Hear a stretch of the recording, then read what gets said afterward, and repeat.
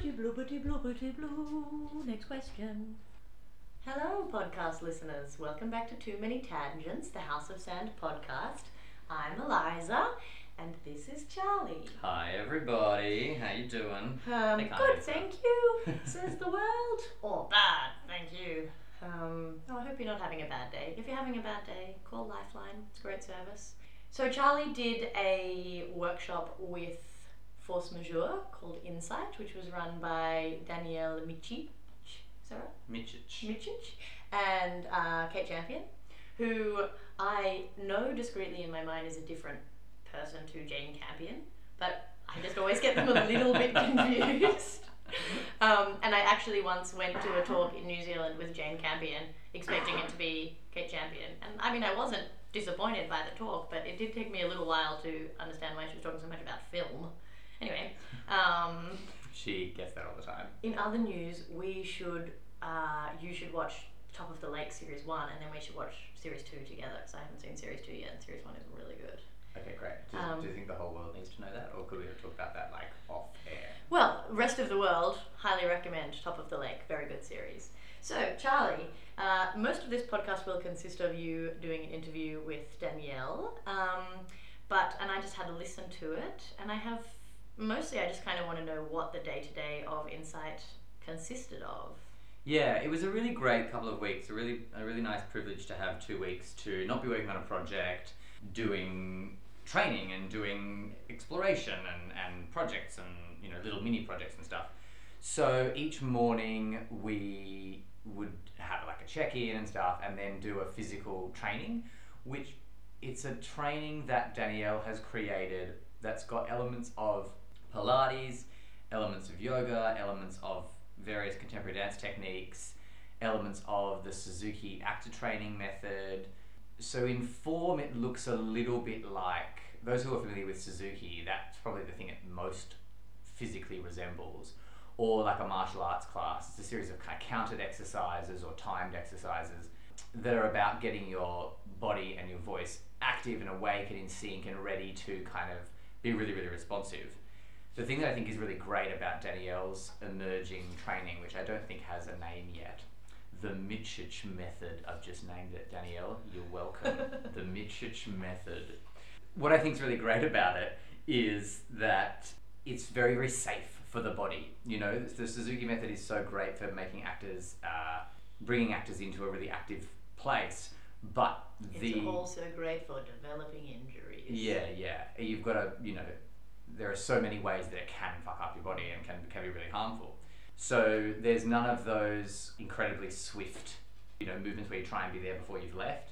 It's all done over the course of our breath, and it's the extension or contraction of the breath that changes the tempo of the movement.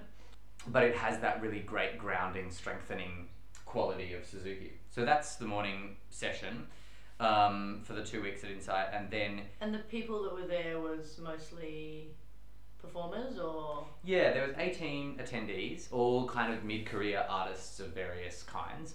And of those, I reckon it was about half and half principally dance practitioners and principally theatre practitioners. And of those, there was I was probably the only pure director, and there were 2 or 3 other actor/directors. Slashers. So it's good to be a slasher. Very useful in this climate. And then in the dance, among the dancers and dance people, there was probably about the same. So there was like 3 or 4 choreographers and dancers as well. And also there was 1 opera singer and people who have, really various practices that cross over. Everyone was pretty much a slasher of some sort. Well, in the arts, people tend to be. You have to be, yeah. So, and that training is really great for all of the people to get into their body and just to learn. And then variously in the kind of middle of the day, we would do improvisational exercises, whether they be content creation improvisations or like viewpointsy stuff. And then in the afternoon, in the first week we learned a bunch of techniques, improvisational content creation techniques, and then in the second week we used those to make little pieces, and they all built upon each other. So each day we would make a new little piece that built upon the piece of the previous day. Oh, cool. Yeah. Maybe for our listeners, you could talk a little bit about what Viewpoints is and the City Company, because you mentioned it a little bit in your convo with Dank. So Yes. So, for the uninitiated, Viewpoints is a methodology created by, well, in its current form that most people know it was created by Anne Bogart and Tina Landau. Anne Bogart is the artistic director of the City Company in New York. SITI. Yes, correct. Which is the Saratoga International Theatre Institute, but they don't really use the rest of the full name ever, really. And so Anne developed Viewpoints in like the 70s and 80s, I want to say, 80s maybe. And it's a physical actor training methodology that's about attuning your mind to various kind of readable points of view or symbols in pursuit of making you a more active collaborator and a more kind of a curatorial voice on the stage in the creation of a work. So the viewpoints are really simple things like architecture and topography and tempo, and by kind of doing this training you tune up your body to be instinctively aware of those things. There's 9 viewpoints. It was originally based on a thing by a choreographer called Mary Ogley that was developed for dancers, in which there were 6 viewpoints, and has been developed and changed. And blah blah blah. So both Danielle and I and Eliza, and lots of artists have done a pilgrimage to the City Company's Saratoga summer home. They're in New York 11 months of the year, and in Saratoga in June of every year, and they run a month-long intensive at Skidmore College. Which is so beautiful, and there's little squirrels everywhere. Yeah, it's pretty great. And you get put up and fed, and you get to meet lots of nice people. It's really great. It's a really great course, highly recommended. And they work with the Viewpoints methodology and also with Suzuki, which we were just talking about a bit. So that's kind of the grounding of where a lot of this work kind of is influenced by and stems from, and Kate Champion's work is influenced by Viewpoints as well, so from other sources and directions. Cool. Well, let's have a listen to what you spoke to Danielle about then. Over to you, Charlie. In a different time that isn't now. I'm speaking to the past. I'm here with Danielle Mičić. Is that right? That's Mičić? correct. Yeah, that's I thought it was Makic for ages. Oh, did you? Yeah. I suppose if you know the origin, because it's Croatian, it's, and actually, it's the no H in the middle doesn't help. Yeah. Danielle Mičić is the artistic director of Force Majeure, and I've been working in a really exciting workshop for the last couple of weeks, Force Majeure's Insight workshop, which Danielle leads with former artistic director of Force Majeure, Kate Champion, and we are just having a chat about that and Danielle practice and all sorts of things. But the first thing I just wanted to ask you about is not so much about Insight, but just what's inspiring you in your practice, and what are you exploring, and what's turning you on right now? It's difficult because you're asking me about my practice, and currently I don't have one, because as an artistic director you spend a lot of time with the company and trying to move the company forward, which means there is no time for putting a practice in place. But I have an existing something that I've been developing, which is why Insight happens. So I struggle with trying to find time for practice because of just the way that the structure is. Yeah. I think, and it all comes and stems from being an independent artist. A couple of years ago, when I was in search for something else other than my own makings. Like, I want to know what other people were doing and how the voice and the body kind of had a relationship, and I was just doing my own thing. And that's where, when you're making works, you're kind of going, it's really difficult to find a practice. And I think it's a collection of things. I'm sorry, I'm going around because the question doesn't really sit on me, actually. Yeah. Because I'm going, actually, that doesn't work. Because I go, no, I don't have a practice, but I do have a practice, but it comes from something, and then there is Insight. So it's a big holistic thing. So I think you actually have alluded to something that is kind of interesting in regard to Insight and practice in general, is the relationship between training and creation, training and artistic output. Yeah. I know you and I have in common that we've done the month at City, that pilgrimage that so many people do. Yeah. And I've observed that there's lots of kind of residual stuff from that in the way that we train in Insight. So what are you unpicking with Insight and in your work about the relationship between training and practice? Because I suppose, as a kind of extrapolation of that, it's so dancers always have a practice, a daily training practice, or at least kind of every other day, where it's really rare for actor practitioners or theatre practitioners in the same formalized way. That seems to feel like something that's kind of perhaps pulled from the dance world or from the kind of city company viewpointy world. What's that relationship to you, and how does Insight play into that? Yeah, it's purely because I work with a realm of artists and they all have different physical abilities and different artistic interests. And to bring a group of artists into a room or to collaborate with a group of artists means generally most projects I'm working with new people, so it's not always something where you're going, oh, we've got the same company, the same group of people, there's a rapport. That's what I found going, every time I bring a group of people into the same room together, we have to start again. And that's the luxury of having a full-time company with artists that you do. But I'm always looking for a way to bridge the performer into performance. And generally when someone comes and works with me, what happens is they have a practice, but then the dance training where they do their warm-ups, but actually they're not prepared and ready for the things that I'm about to ask them to do. So what Insight does and what the training is about introducing the duality of what I'm asking them to do is, embodying the text and having a really strong voice, and also having a body that is prepared and ready and active, as opposed to learning that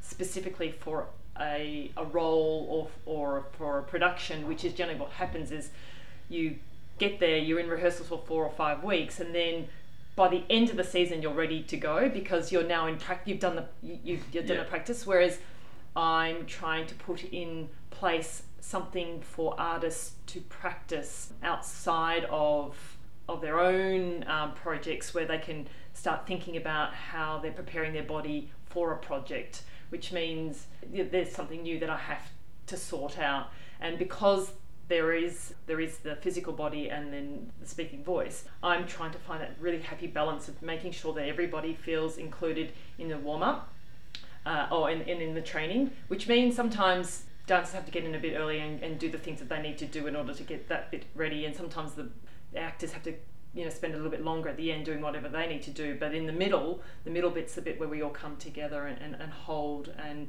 find a way of becoming company and becoming one voice and becoming stronger as a unit. And that's just been like a growing exercise for me, because it hasn't existed, and that's what I've been looking for.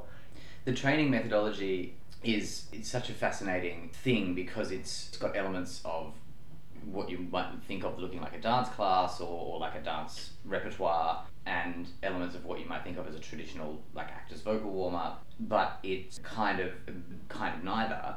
What are you looking for in an artist as far as someone you choose to work with, or someone you are watching their development either in something like Insight or in the world generally, that kind of gets you fascinated by them and their body and their voice? Yeah, it's the way someone processes information.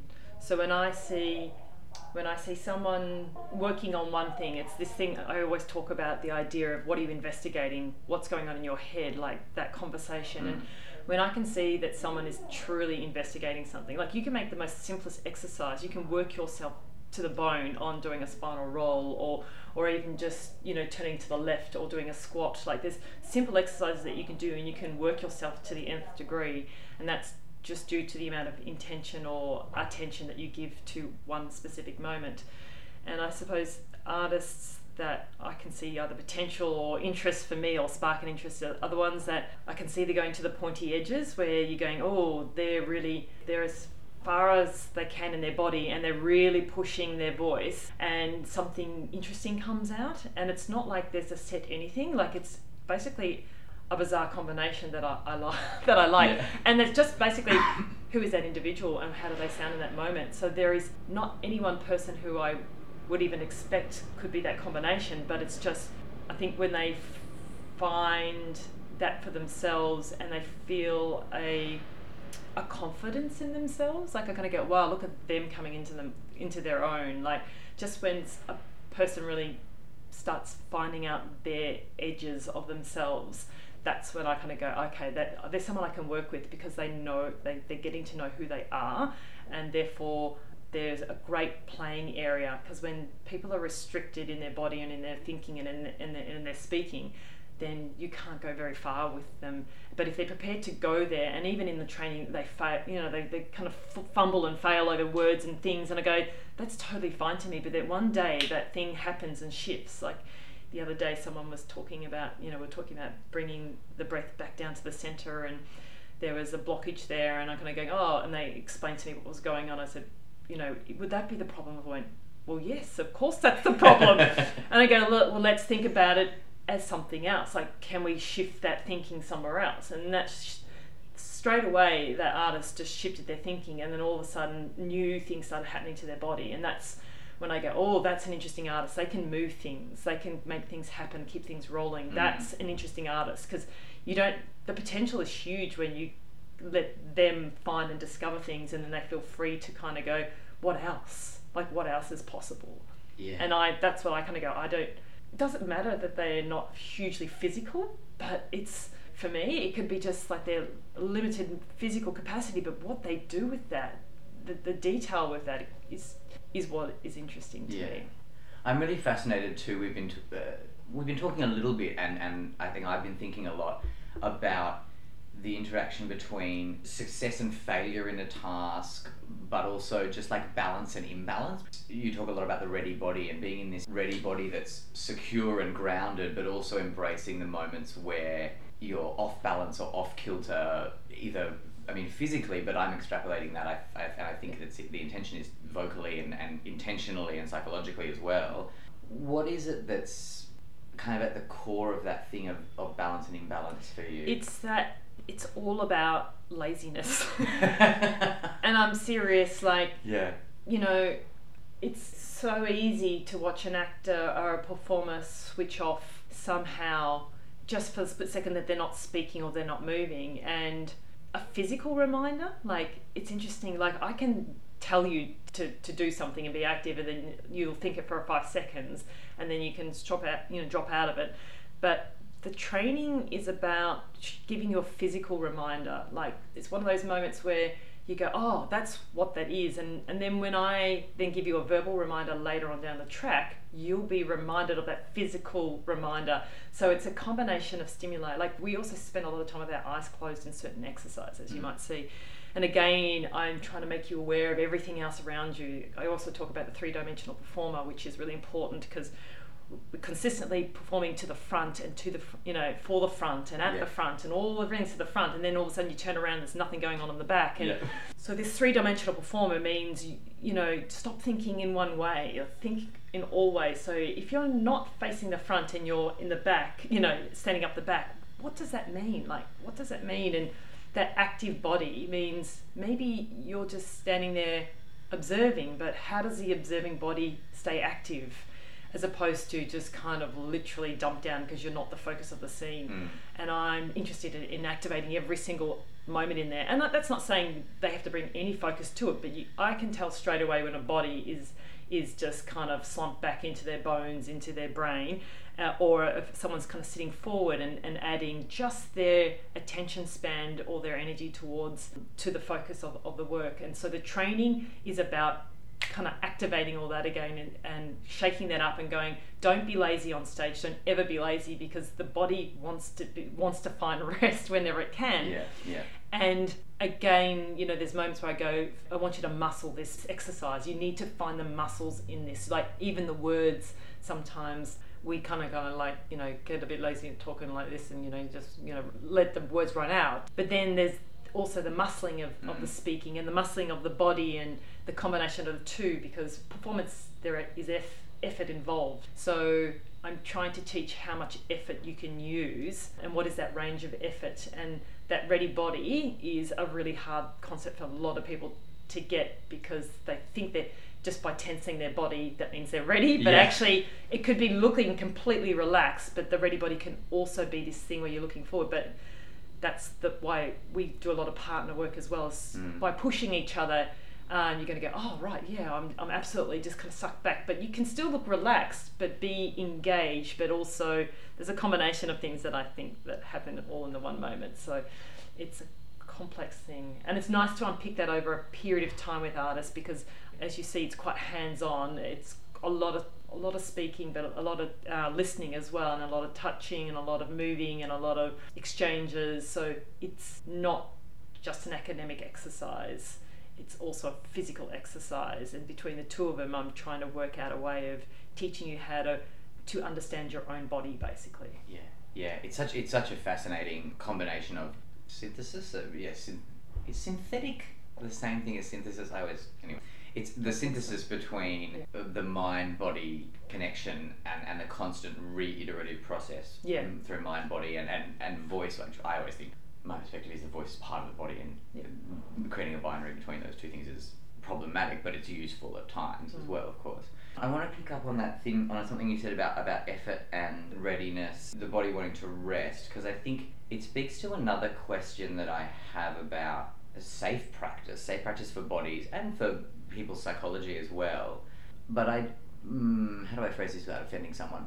There are lots of practices out in the world that are really good at making bodies really ready in that moment and really activated and in the effortful mode of performance, but that over time can be pretty wearing on the body.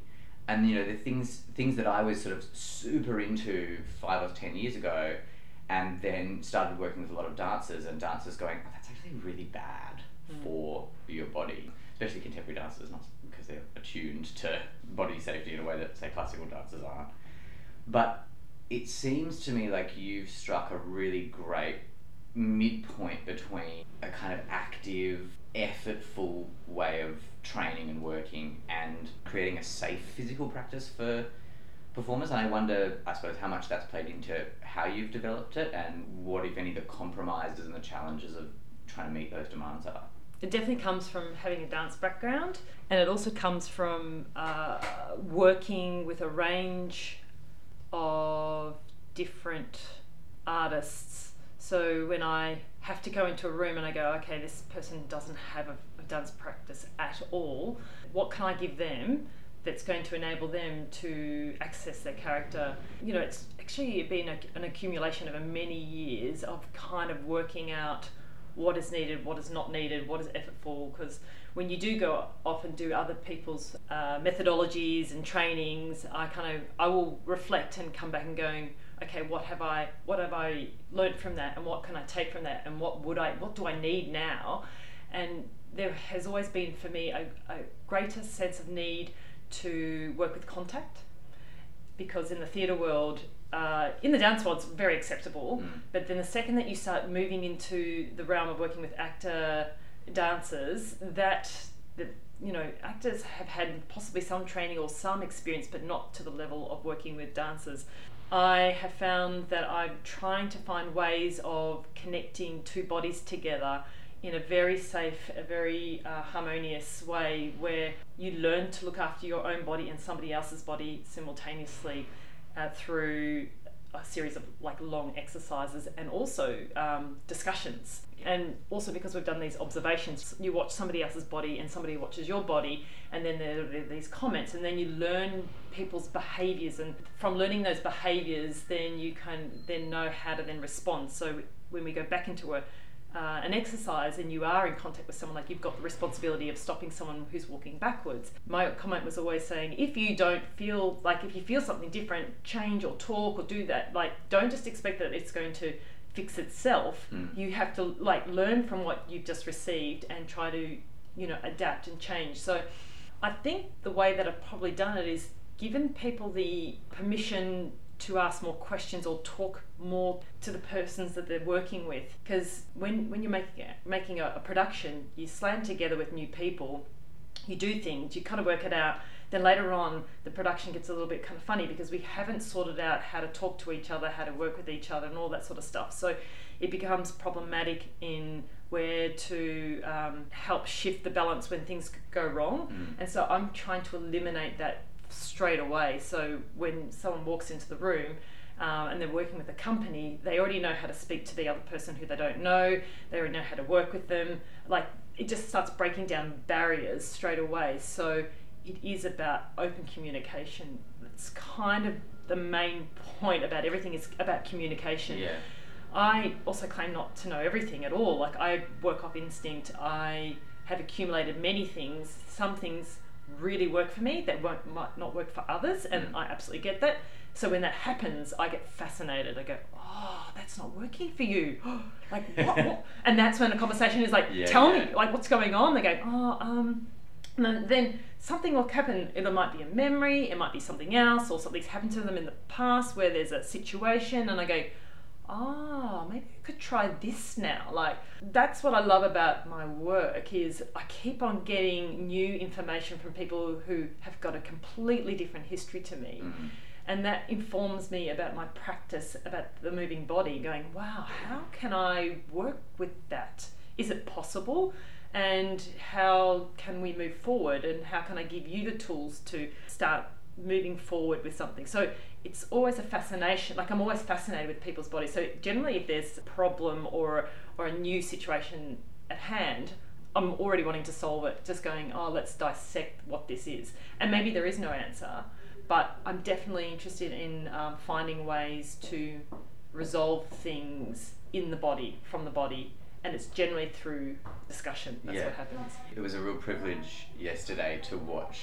You've been putting a practice on us and a training on us, and yesterday in the training, something happened with Claire or with one of the artists that we were working with, and you kind of on the spot devised a new exercise, and it was a real privilege to watch that process that you've just described of going, something's not totally working for this person, or it can work more, and how do you facilitate a further investigation, further opening up, or activation of body and voice? Because there's steps. Like, I have over the time tried to refine things, and then I went, there's a missing step here for Claire. Like, I need to give her another step. Okay, everyone, all right, this is what we're doing. And I do that all the time. Sometimes I just look at a room and I go, no, we're not doing that. We're going to do this. And like I think the other day I went, right, I'm just going to make up a new exercise. This is what it is. And it became something really beautiful. Like, I like to kind of respond in a room. And I think I said this before too, whereas sometimes when I don't know where I am in a space, I feel excited because I go, I don't know where I am. I can't feel the ground. What is that? What am I reading from this room? Okay, I don't know. Intuitively, I know that I have to get something from that room or give something. So it's that exchange where I go, I need everyone to be together, because I think the other day something had happened and I was like, okay, I need a way to bring them all together. So I'm going to drop all that formal stuff that we've been doing and to go in a completely different thing. So again, I like routine and ways of progressing and going forward, but I'm also very good at abandoning things and going, let's do something else. That is not good today. We all need to reset and start again, and then therefore you're caring for people and then shifting things, because every day is a different day, and some days we're all together and other days we're not, and sometimes I can accommodate for that and some days I can't. But lucky for us, there is no outcome. Like, we're not trying to produce a work. And I was thinking overnight, going, I was actually choreographing in my head last night, going, oh God, I'm already making a work on this company of people. Thinking, that's weird. Going, I'm committing to the people in the room right now, and how exciting but exhausting that was. Thinking, oh wow, I'm really getting attached now to what is artists really giving over to me. And I was like, that doesn't happen very often, that you can get into a room and have that amount of time with people who have such a varied backgrounds. Like, we've just got such an array of beautiful people in the room, and I think that's also a part of Insight that I love, is you don't know how you can hold the whole group together, but I hope that there is something, because everyone's decided to come for some reason, and so therefore that's enough reason for me to have people in the room. But then I feel it's my responsibility to find something to keep us interested all the time, and luckily enough you keep each other interested, because I don't have a project where I'm saying I'm going to keep you interested in this project. It's not a project, so I have to find a way of keeping you interested in what I'm doing, so when you go away you stay interested in your own work. Like, that's all I'm doing, saying stay interested. Stay interested. And I think you're so right, it's such a privilege to have this much time with this many people who are really committed to just exploring a practice, even though we come from such kind of broad ranging backgrounds. We've got singers and actors and dancers and choreographers and directors and all sorts of different people, but everyone is, and you and Kate, I think, have facilitated beautifully this sense that it is just about keeping curious and keeping interested, and that has become kind of the thematic thread of the thing, which we were talking yesterday after the session about how in the task work in the afternoon, the kind of devising exercises, there's that fascinating thing of when you're working on a project, so much of the theme or idea, or there's some kind of seed or grounding that is already in the room, and the challenge of having to start from that point as a collective and go, we've got these little bits of source material, but we've got no key kind of core interest that we're exploring except for practice. And so in a sense it's this great kind of trade-off. You haven't got this thing, but you don't have the pressure of that thing, and you can just invest in practice. Yeah. So given that, how does the training and the improvisational techniques and the content creation tasks and techniques, how does that shift when you are in development for a piece mode compared to something like Insight? It's just far more intense. Because we're not committed, like the thing is, when you're in a work, you're very committed, and what we're saying to you inside is be committed. But this is not any test or anything; it's just an exercise. So it's the difference between an exercise and actually being committed to creating something. The outcome, yeah. The outcome, it's just it is completely different. Like it is absolutely completely different. But it's a bit akin to that thing that I remember, and you probably do as well, Anne Bogart and Ellen Lauren saying over and over again of going through the problem rather than trying to get to the end of the problem. Oh yeah, that's a great way of putting it. Yeah, that's what you're doing when you're doing the exercise. You're trying to kind of see or somehow find a finite thing, whereas when you're actually making a project, you actually have to define what that is, which means there is a lot more editing going on inside that process, as opposed to you're kind of having a play and trying a few things. Of course, on the end of day one, we commit to that. That's we share, and we talk about it, and then we move on and we develop it or extend it a little bit more. Whereas, making the work is you start that little seed, and then you're trying as much as you can to expand that or contract that. Especially when you've got like overarching narratives and other characters and all the other content inside the work, it's far more fuller. Yeah. And that again, because of the varied practice, it's very difficult to kind of give inside, I think, something like Insight. But I'm hoping that there are triggers inside watching each other's process means that you might go away and go, oh, what is it to try something like that? No, I know exactly what you mean. I think there's a really good example from yesterday's task where another participant was leading me in a task, and it was a kind of his choices were kind of arbitrary aesthetic in a very dancerly way, and it made this kind of fantastically funny and absurd piece. And I was like, I would never ever work in a way where every choice wasn't justified by some piece of dramaturgy, but it worked. Like it wasn't and it was such an eye-opening experience to see that way of working and go, oh, that's a way of working as well. Yeah. I will say that the best thing that I had done leading into this is having a mentor and going in and watching people's process. Like that has been, as much as having a practice and an interest, watching people's process and how they work with artists and how you deal with decisions and choices under pressure is a really great thing to do. And I think, not that this is exactly it, but when you see something, you're going to go, how on earth did you make those decisions? And all of a sudden you kind of go, oh, that's possible just from those choices. I think that's probably one really great thing that comes out of Insight through that diverse backgrounds. Absolutely. And just really quickly, because I know we have to go to training. Yep. Tell me a little bit about what Force is doing projects-wise in the next little while. We're currently about to start seed a new project, which is kind of looking to work with some very senior and extraordinary performers throughout Australia and an international artist as well. Can't speak too much about it because it's all the seed stuff, but we're about to seed a new idea with that over the next 2 weeks. We're also looking to work with our company artist Genoa Giller on a new work. She just recently received a fellowship from Create New South Wales. Great. And so we're giving her voice to her stories, which is really lovely to kind of support since she's had a bit of time with the company. And also we're working alongside the Art Gallery of New South Wales for this Sydney Festival.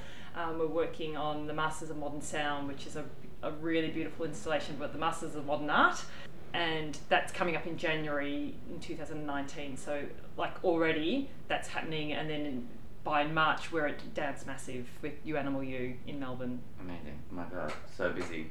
Yeah, it's good. Yeah, it is. Better busy than bored. Yeah, never Awesome. bored. Thank you so much for your time. Yeah, thank you. Go do some training. Yeah, you too. Great, so we did that. We had a listen. We all did that. enjoyed. It was good. We didn't actually have a listen. We just kept recording. I had a listen. Oh yeah, but But a before. while ago. Yeah. Anyway. Yeah.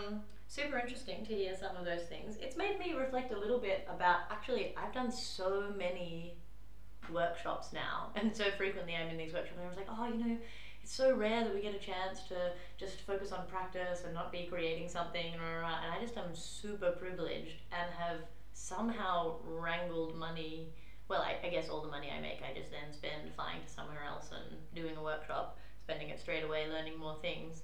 But in that space of exploring and looking into process and these kinds of things, and there's it's just really great to hear about the richness of the different practices, and really appreciating as well the respect for the lineage of the different practices that come in to inform what Danielle is doing. Yeah, absolutely. I think one of the really nice things about the way Danielle works is that she's constantly experimenting and finding new avenues to activate the body and the voice and to create work, but she's also attuned to and keeps investigating what others are doing, and she's learning from the participants, and she's learning from reading and going to workshops herself and all that kind of stuff, and it feels like a really healthy communication,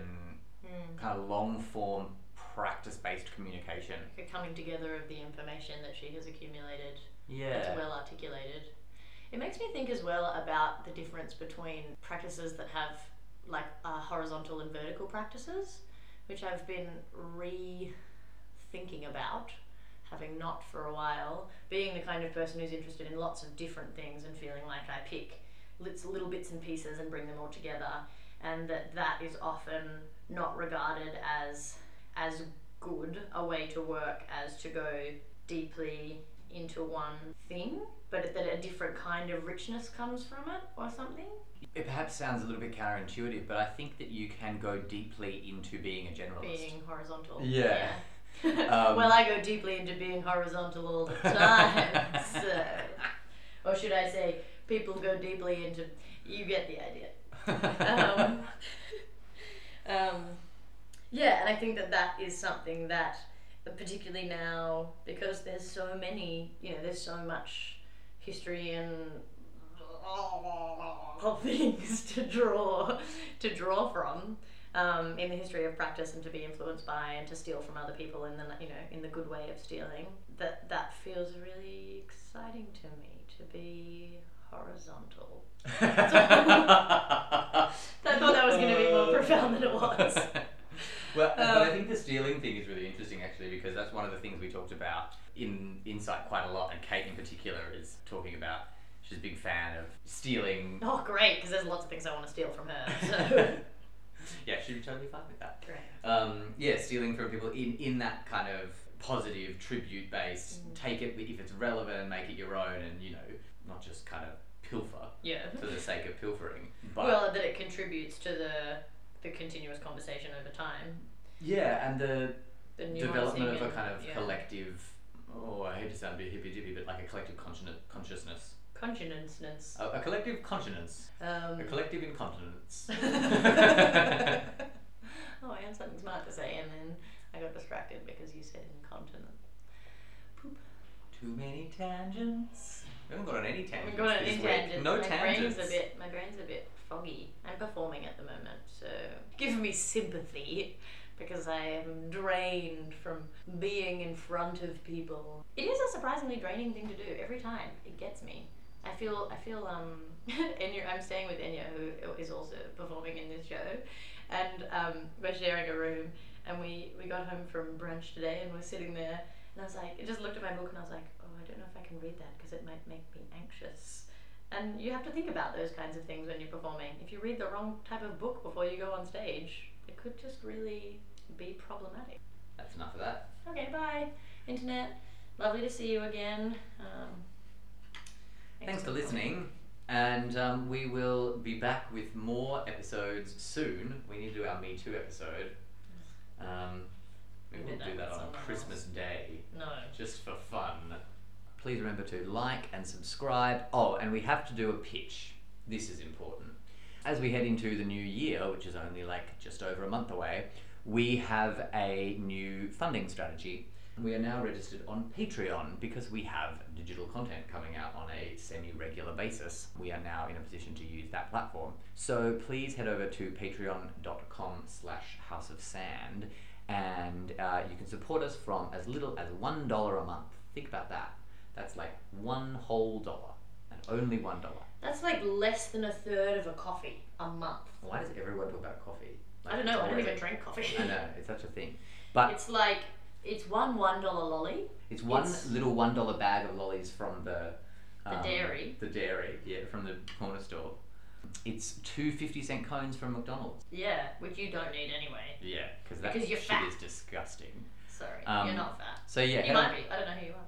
head on over to patreon.com/houseofsand and please support us where you can, and you get cool bonus things like cut tangenty bits of the podcast and backstage chats and video content and invitations to special events when we are in your town, which if you're in Adelaide, Sydney, Wellington, Canberra or Perth is pretty regularly. You can also support us for more than $1, of course. Maybe you could do a cup of coffee a month. 3 would be really nice. That would be good. So do that, and we'll talk to you soon. Love you, thanks for listening. Thanks for listening. Bye. Too many tangents. That's our theme song now.